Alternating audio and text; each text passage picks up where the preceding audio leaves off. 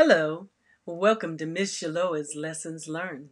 This broadcast is entitled, Don't Focus on the Limitations, Focus on the Possibilities. Recently, I challenged myself to eat only raw veggies and fruits and nuts for 30 days.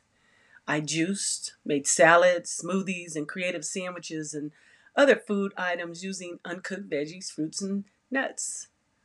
Of course, it was challenging, especially when other cooked food items were presented to me from someone who wasn't on that same challenge. And one day, as I was taking a walk, it occurred to me that I spent too much energy and time dwelling on what I was restricted from eating instead of embracing all the food options that were available to me. My lesson learned? Well, besides getting creative with my food options, I realized that such is life. You see, we often at times exert too much energy and time focusing and complaining about the limitations imposed upon us instead of focusing on the many possibilities that are available to us.